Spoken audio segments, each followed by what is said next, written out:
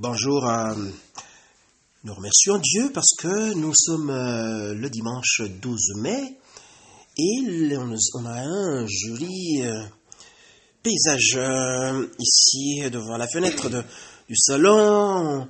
On est en train de regarder dehors, le ciel est dégagé.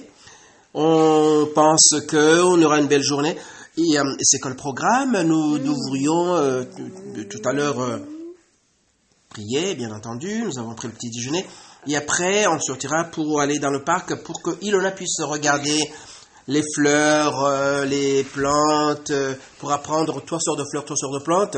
Bon, les garçons, Elven et Adam, ils vont probablement aller faire du football.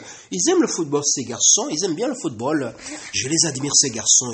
Ils veulent être dans des clubs. C'est bien. Allez, les enfants, c'est bien. Continuez comme ça. Allez, je vous laisse. À très bientôt. Je vous laisse.